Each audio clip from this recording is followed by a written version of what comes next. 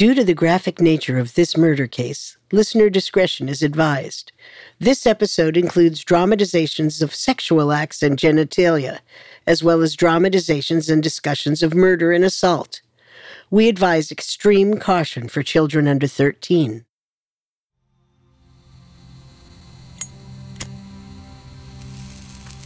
Dr. Snook sat in the interrogation room, breathing in the smoke of his interrogators. The detectives filled the air with the putrid smell of cigarettes, hoping it would sting his eyes and help him break. Despite Snook's best attempts, the oppressive atmosphere was finally starting to get to him. The officers suspected him of murdering his young lover, Theora Hicks, and they had kept him in this room for days. At first, Snook had expertly responded to each of their pointed inquiries, giving them nothing to go off of, but they were no longer giving him any chance to catch his breath or consult with his lawyers. The pressure was finally getting to him. Reporters watched the proceedings with bated breath. They weren't sure if Snook would confess, but whatever happened, the conclusion was sure to be newsworthy.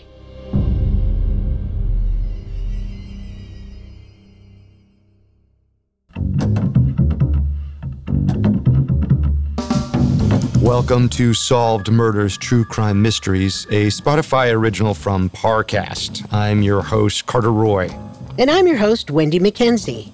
Every Wednesday, we step into the world of true crime's most fascinating murder cases and tell the tale of how real-life detectives closed the case.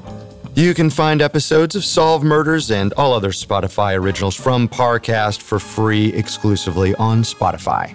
This is our final episode on Theora Hicks. Last week, we covered the discovery of her body and the investigation that exposed her secret lover, who became the main murder suspect. This week, we'll cover how the police cornered the killer and the scandals that occurred at the trial. We have all that and more coming up. Stay with us. There's a new class of blockbuster drugs. Drugs like Ozempic.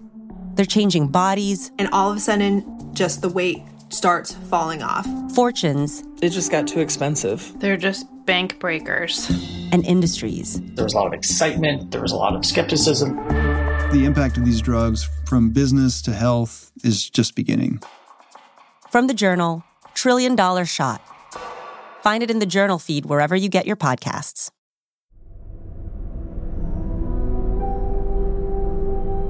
In the summer of 1929, 24-year-old university student Theora Hicks was beaten, bludgeoned, and left for dead. Her disheveled body was found at a rifle shooting range outside of Columbus, Ohio.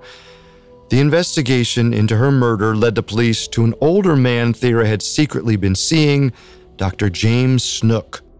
Snook was well respected in the community as a veterinarian and an Olympic medal-winning shooter.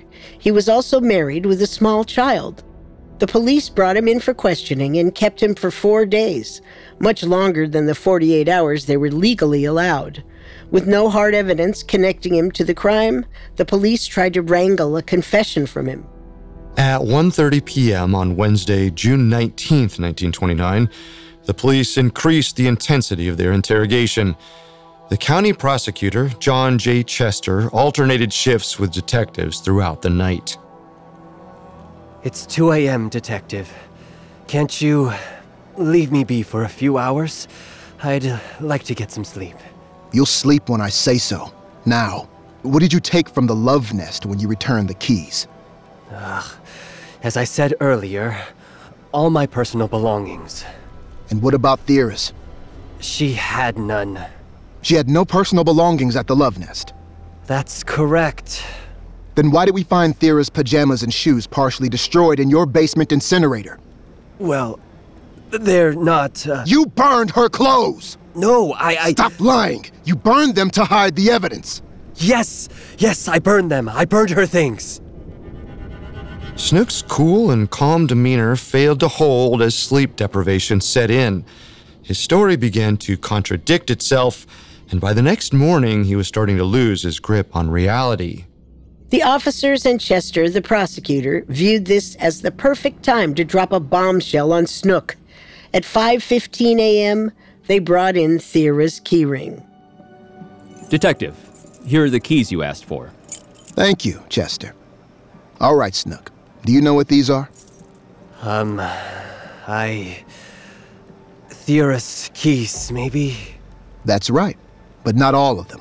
One is missing, her key to the love nest. You say that Theora gave you that key on Monday, 3 days before her murder? Yes, that's right, Detective. As I said earlier, many times, we had planned to give up the apartment.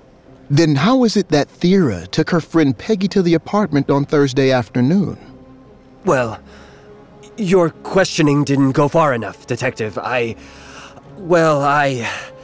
gave her the key back, obviously. Ah, so you gave the key back to her. When did that happen? Thursday, around noon. So you gave her the key on Thursday at noon, and you took it back after you murdered her Thursday night. That's not what You killed her and you took the key! No, In the midst of this interrogation, Prosecutor Chester jumped up and slapped Snook across the face. Easy now, Chester. Stand down. Admit it, Doctor. Just save us all the trouble. Admit that you killed her! You know damn well where I got that key. Say it, Snook. Off her dead body. The interrogators were surprised that the story about Theora's friend worked. After all, the detective had completely made it up. But in the end, that fake story didn't matter. Only the results mattered. And while Snook did not directly confess to Theora's murder, he had admitted that he'd seen her dead body. In the prosecutor's eyes, that was proof that they had their killer. They just needed to push him a little further to get their full confession. They felt that victory was close at hand. So after 18 straight hours of intense interrogation, they took a break at 6:30 a.m. They gave Snook permission to speak to his lawyer, John Seidel. Snook, what are you doing? They're saying you're ready to confess.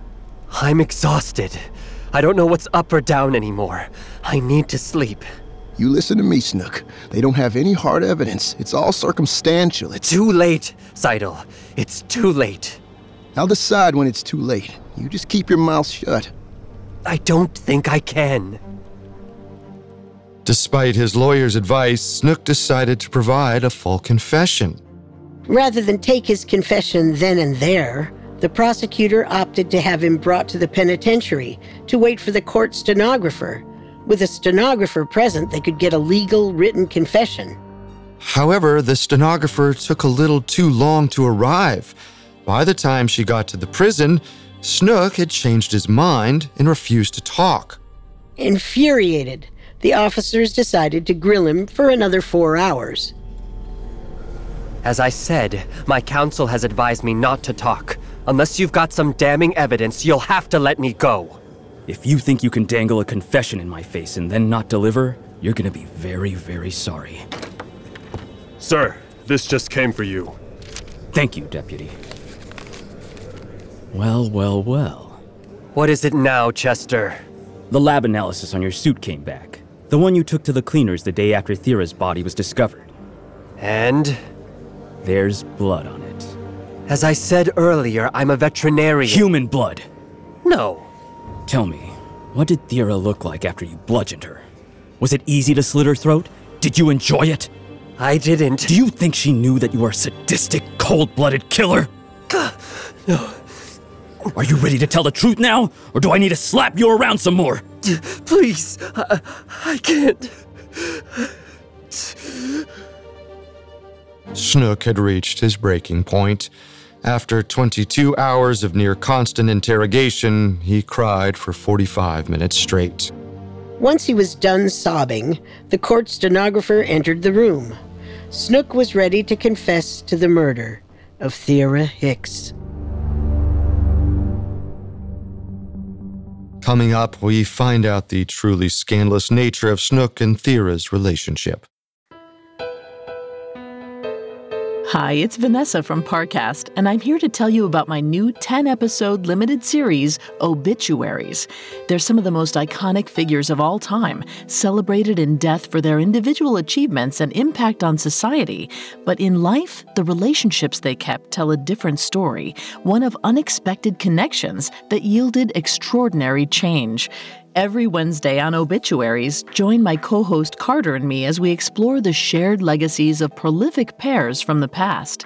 From the mutual traumas of entertainers Marilyn Monroe and Ella Fitzgerald, to the unlikely admiration between visionaries Mark Twain and Nikola Tesla. Each episode of Obituaries digs deep into the lasting impressions made between two legendary figures and how their entanglements changed the course of history. These meaningful duos may have passed on, but the profound effect they had on each other and us will live on forever. Follow the Spotify original from Parcast, Obituaries. Listen free only on Spotify. And now back to the story. After 5 days in police custody and a 22-hour stretch of exhaustive interrogation, Dr. Snook had finally confessed to the murder of his young lover, Theora Hicks. The confession was written down by a court stenographer, and it told the full story of Snook and Theora's relationship, or at least the parts of the story Snook wanted people to know. Snook claimed that his affair with Theora lasted for nearly 3 years. They often got together to have sex, and he often rewarded her with cash. He also gave her a gun as a gift and instructed her on how to fire it. The gun made her feel safe, so she often kept it on her person. Snook claimed Theora had gotten more possessive as time went on. The night of the murder, he claimed she had a temper tantrum because he was going out of town with his family for the weekend. He claimed she threatened to kill him and his family if he actually left on vacation. Snook said she put her hand in her purse, and he reacted in self-defense. He thought she was reaching for her gun, so he grabbed a hammer and hit her on the head. He did not mean to kill her, but her death was the result of her own actions. The police believed this confession was enough to take him to court, but they knew they had pushed the limits of their authority. A good defense lawyer could have made a strong argument that their lengthy interrogation was unconstitutional. To avoid this entirely, lead prosecutor John J. Chester allowed 2 reporters into Snook's jail cell that same night. The reporters convinced Snook to give them his full confession, and Snook did exactly that. Because Snook had voluntarily given his confession to a third party, the defense would no longer be able to argue against it. In one move, John Chester had permanently secured Snook's confession for the prosecution. Snook's confession was printed in the newspapers the very next day. As the public read his confession, most believed he was lying. It seemed like he had invented the self-defense angle to make himself look better in court. On July 22nd, the case was brought before a grand jury. After looking at the evidence and the confession, the grand jury came to the conclusion that Snook had killed Theora Hicks in cold blood. They indicted him for first-degree murder. With the indictment, Snook's case was set for trial. The first court date was scheduled for July 22nd. Snook hired 2 of the best defense lawyers money could buy, E.O. Ricketts and John Seidel. They pleaded not guilty and deliberated between themselves the best way to get their client acquitted. The coerced confession is certainly a strong case for us, but public opinion is already against him. There's no way for us to get an unbiased jury. There's still the self-defense argument. Snook says he was afraid she would wield the gun on him. Yes, but the gun was found in her apartment. That muddies it up a little bit. Well, there's always an insanity plea. He's been examined. The prison psychiatrists found nothing. We'll get our own psychiatrist then, won't we? Snook's lawyers hired psychiatrists to examine their client, but the prison only allowed them to speak to Snook for an hour and a half. With such a limited time frame, they felt they could not give Snook a definitive diagnosis. Ultimately, they advised his lawyers against pleading insanity, as they did not believe Snook could meet its legal definition. With this blow to their plans, the defense pivoted and decided the best course of action was to argue that Snook had not planned the murder ahead of time. He had been charged with first-degree murder, so if they could prove the murder had not been premeditated, the jury would have to declare him not guilty. On July 24, 1929, the court finally convened to select their jury. As citizens arrived to do their civic duty, dozens of reporters and newspaper illustrators arrived with them. The media attention brought with it a frenzy of activity from the public who showed up in droves to try to witness the court proceedings firsthand. These crowds were primarily composed of young women who were intrigued by the scandalous nature of the story. Many would arrive as early as 3 a.m. to make sure they could get a spot in the courtroom to watch the drama unfold. The trial began with the prosecution. John J. Chester started by walking the crowd through all the known facts and all of their gruesome speculation. He explained how he believed Snook had actually murdered Theora without leaving out any gory tidbit that had been absent from Snook's published confession. When Chester finished, the defense began their arguments. They focused their efforts on attacking the police's behavior during Snook's interrogation. They summoned over 40 witnesses whose testimonies revealed the myriad ways Snook's rights had been violated. Please tell us how you came to know the defendant. I'm the penitentiary doctor. I was brought in to examine Dr. Snook when he was transported there from police headquarters. What did your examination reveal? The defendant was suffering from exhaustion, dehydration, and sleep deprivation. Anything else? Yes. His cheeks were bright red. He claimed that the prosecutor had slapped him multiple times during the interrogation. I'm sorry, did you say slapped? As in, the prosecutor who was sitting in this very courtroom inflicted bodily harm on my client while he was in police custody. That's correct. The marks on his cheeks were consistent with his story. Tell me, Doctor, what did Snook say occurred after the slaps? Well, he told me he confessed. He couldn't handle the mistreatment anymore. Sounds like coercion to me. After planting doubt about the legality of Snook's confession, the defense team leveled their next volley against the coroner himself. The coroner insisted that the knife wound to Theora's throat was her cause of death, but the defense didn't buy it. The defense even hired 4 independent pathologists who believed Theora was likely killed by one of the hammer blows to the head. This distinction was important because death by hammer blow could have been unplanned and accidental. In contrast, if Theora had been killed by the stab wound to the throat, the murder would have been deliberate and purposeful and undermined Snook's claim for self-defense. These arguments effectively undermined the prosecution's facts and assertions. The public eagerly awaited to hear from Snook himself to see if his testimony could shed any light on their uncertainty. Snook took the stand on August 7, 1929, and the defense asked him all about his affair with Theora. Theora had unusual tastes sexually. See, she was well-read on the subject, more educated than I. And how did this play out in the relationship? She wanted to do things, unnatural things. I wasn't always comfortable with that. I'm sorry, but I'm gonna have to ask, what was this unnatural behavior? Well, she would often take my privates into her mouth. Order! Order in the court! To a 1920s crowd, this was shocking. Not only was intercourse between unmarried people a crime, oral sex was illegal and considered perversion of the highest order. The fact that this was being discussed in a court of law was outrageous. Did Miss Hicks engage in this behavior with her other lover, Marion Myers? Oh, yes, indeed. She was often comparing us to each other. I had to hear all about Mr. Myers' ability to satisfy her perversions, and I'm sure it went the other way as well. Mr. Seidel, just how is this relevant to the murder? It is to establish that Miss Hicks was in a love triangle with the defendant and Mr. Myers. And what will that prove exactly? No sane man could have entered into such an arrangement as existed between these three persons. They were all insane. This dramatic turn of events proved that the defense was throwing every possible argument against the wall and hoping that it would stick. It was clear they were trying to make Snook look insane because then his actions would not have been premeditated. To Snook's credit, at this point in the proceedings, he didn't exactly look sane.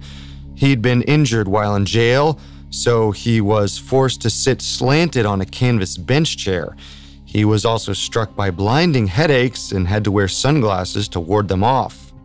To further support the insanity argument, the defense posited that when Theora began dating her other lover, Myers, Snook's mind began to unwind. The defense believed drugs also played a part in Snook's unraveling, as Snook claimed Theora often pushed him to take drugs like cocaine and the potentially deadly hallucinogenic belladonna. Theora's autopsy somewhat supported this argument, as her stomach lining had cannabis powder present. This information severely damaged Theora's reputation, and the defense was all too happy to drag her further into the mud. This became even clearer when Snook changed his story about what happened the night of the murder. On the stand, he claimed that after arguing about his weekend trip, Theora forced herself on him and performed violent fellatio. Snook claimed the act was so painful, he felt like he was forced to hit her with the hammer to get her to stop. The defense went so far as to hire a urologist to examine Snook's genitals. The urologist testified under oath that Snook did have genital scarring that would suggest violent fellatio, but while it was a small victory for the defense, it was also a small loss for Snook. The urologist also testified that Snook's penis was smaller than average. The courtroom audience was wowed by these salacious details, but the reporters were bummed. These proceedings would have killed in the public square, but they were far too indecent for the Puritan ethics of the time. In articles written about the case, most reporters omitted specific details about Snook's sexual proclivities and drug use. The defense had done a dramatic and effective job of undermining the prosecution's case, but the prosecution still had a few tricks up their sleeve. When John J. Chester subjected Snook to cross-examination, he handed Snook a hammer and asked him to demonstrate approximately how hard he had hit Theora on the night of her death. Let's see it, Snook. Well, I don't rightly know. Of course. Give us your best shot. Well, it must have been like this. Ah, I see. If you were using such a light touch with the hammer, then you'd need to slit her throat to kill her, right? A master tactician, Chester's hammer trick placed Snook in a binding trap. If Snook swung it with massive force, it would have made him look violent. And while Snook had used a light touch, that only helped the prosecution explain why Snook needed to slit her throat to kill her, and it made that throat cutting look premeditated. After this, the trial went to closing arguments. By the end, it had lasted 3 weeks and involved more than 60 witnesses. The jury convened to discuss these monumental proceedings, but to everyone's surprise, they returned to the courtroom after only 28 minutes. Those few minutes were all that was needed for them to determine that Dr. James Snook was guilty of first-degree murder.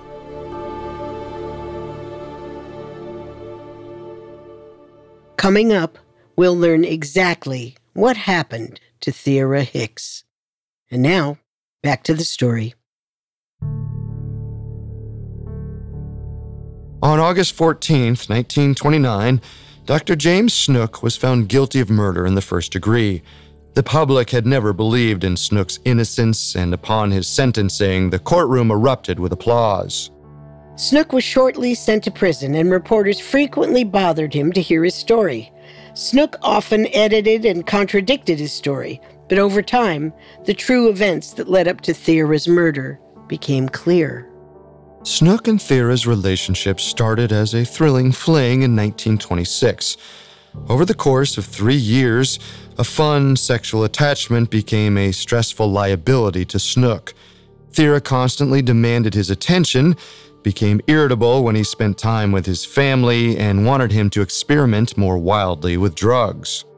On Sunday, June 9th, 1929, Theora took things a step too far. While Snook was golfing with his friends, she called the club, then hung up before he could answer. He attempted to call back, but she didn't answer. He thought little of it at the time and returned to the sport. But shortly after, Theora stormed up to him on the course. She was livid that he had not called her back. He tried to assure her that he had tried, but she refused to listen. She demanded that he leave with her immediately, and he did, but secretly his own anger built up within him. Her public misbehavior was unacceptable. 4 days later, on June 13th, Theora left work to reconnect with Snook. Their plans fell through when neither could find the other. However, they later ran into each other back on campus. Snook asked Theora if she wanted to make love at their apartment, but she was not pleased by the idea. She wanted to have sex somewhere she could scream, and Snook thought the shooting range was the perfect place. Once they arrived, the couple attempted to fornicate in Snook's vehicle, but there wasn't enough space to properly do the deed. This put both of them in a bad mood. This machine isn't much of a car. You should get yourself a larger vehicle. Listen, Theora, I'll be out of town this weekend. I'm taking Helen and the baby to visit my mother. I'll be gone a couple of days. What? You're gonna leave me for the whole weekend? It's just a few days. Well, I don't want you to go. Theora. You're not going home. I'm sorry, but I have to go. My mother and my wife are expecting it. Damn, Mrs. Snook. I'm gonna kill her and get her out of the way. And that baby of yours, too. All right, Theora, just calm down. Let's leave the shooting range. No, you're not going home this weekend, and we're not leaving here. Theora, I've quite had enough of you ordering me around. It's because of this damn car. I'm completely unsatisfied. You have got to help me out, old man. What? Theora, I don't... Theora... Theora forcibly opened Snook's pants and started performing fellatio, but she was too rough on his private parts. When he tried to pull her off him, she refused to move and continued to be rough on his genitals. He tried pulling her hair and choking her, but he couldn't get his arms in the proper position. So finally, he reached into his back seat, grabbed the hammer from a small toolkit, and lightly hit her on the head. Ow! Damn it, man, I'll kill you too! As Theora opened the car door, she grabbed her purse. Theora, no!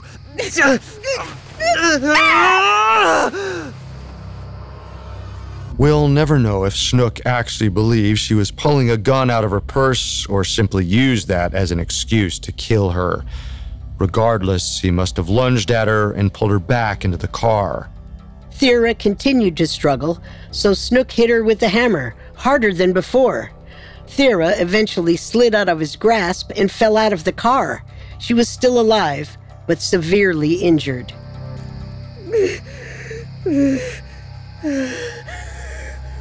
Snook got out and saw that she was hanging onto the door for support, her head bloodied and beaten. She reached for her purse again, and Snook beat her further. Theora held onto the doorframe and tried to stay upright. Snook then closed the car door and crushed her fingers, dropping her to the ground. Finally, Snook took out his pocket knife and slit her throat. She bled out on the grass and died.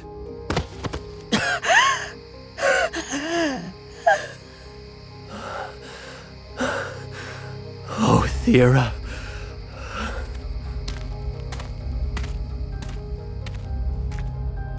People familiar with the case have often noted that Theora died exactly the same way most animals are slaughtered. They are first stunned by a hit on the head, and then their throats are cut so the blood can drain. A clear killing method any veterinarian like Snook would know. As Snook drove home, he discovered Theora's purse was still in the car. He drove over a bridge and threw the purse out the window. Snook then purchased the evening paper, something he often did, and drove home. The next day, he returned the keys to his and Theora's love nest, then went about his normal way of living. That night, the police arrived to question him about Theora's murder, and a few months later, he was convicted of the slaying. Looking back, it was clear to all involved that Snook was tired of his affair.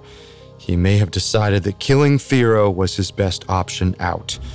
Then, when he brought her to the shooting range, he saw the perfect opportunity to get rid of her for good.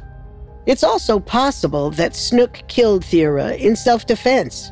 Perhaps he truly felt threatened by Theora that night and accidentally killed her while trying to protect himself. Whatever the truth may be, we'll never know what actually lay in Snook's heart. Snook was sentenced to death and his execution was scheduled for February 28th, 1930. On February 25th, he retold his story once again, changing several important details. In his penultimate telling, he claimed that his wife had known about and approved of his affair, and he said that he had lied about Theora's unnatural sexual proclivities.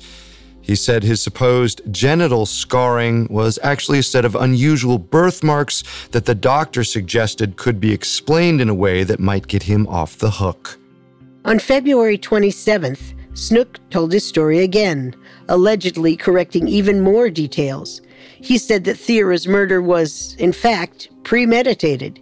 He decided he needed to kill her the day she interrupted his golf game, and he began carrying his hammer and his knife with him, waiting for the perfect chance to end her life.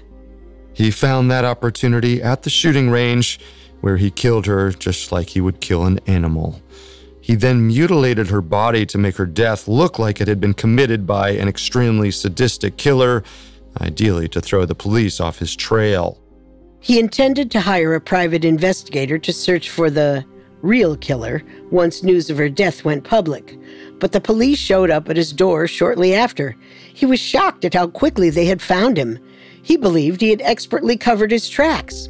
Though his lawyers appealed the decision, Snook's journey to the electric chair proceeded at lightning speed. 3 of Snook's neighbors, all women, begged the governor for permission to personally pull the levers. They were not alone. In fact, nearly 500 people asked to either perform the execution or witness his death. Despite all the outrage, his wife Helen stayed by his side the whole time. Snook was executed at 7 p.m. on February 28, 1930, right on schedule. After his passing, his wife and daughter changed their last names and lived quiet lives in the Columbus area. Snook's headstone dropped his last name to prevent vandalism or desecration. At the family's request, the location of his grave was kept a secret. Its true location was only publicly revealed in 2005. Snook was 46 when he died. Theora had been 24. Their affair lasted 3 years and started innocently enough, but it ended in terrible violence. While their sexual escapades gave them notoriety in their time, today their infamy comes from the brutality of Theora's death. The story of Dr. Snook and Theora Hicks carries a legacy of misogyny and domestic violence that still lives on today.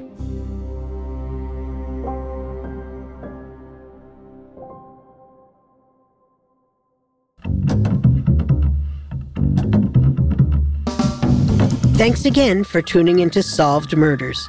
We'll be back next Wednesday with a new episode. For more information on Theora Hicks's murder, amongst the many sources we used, we found the book The Professor and the Co-Ed, Scandal and Murder at Ohio State University by Mark Gribben to be extremely helpful to our research.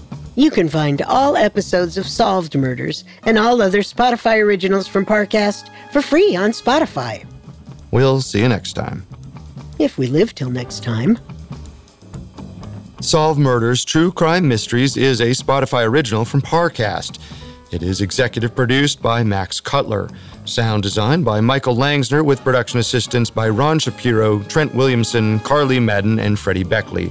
This episode of Solved Murders was written by Shilpi Roy, with writing assistance by Giles Hofsteth, fact-checking by Haley Milliken, and research by Mickey Taylor. The amazing cast of voice actors includes Tom Bauer, Drew Lawn, Julian Smith, and Rebecca Thomas. Solved Murders stars Wendy McKenzie and Carter Roy.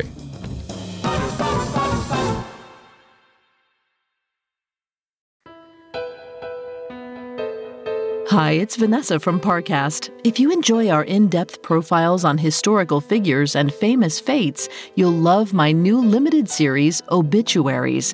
Every Wednesday on Spotify, join me and my co-host Carter as we explore the unlikely bonds forged between two meaningful figures from the past and discover how those relationships impacted the future.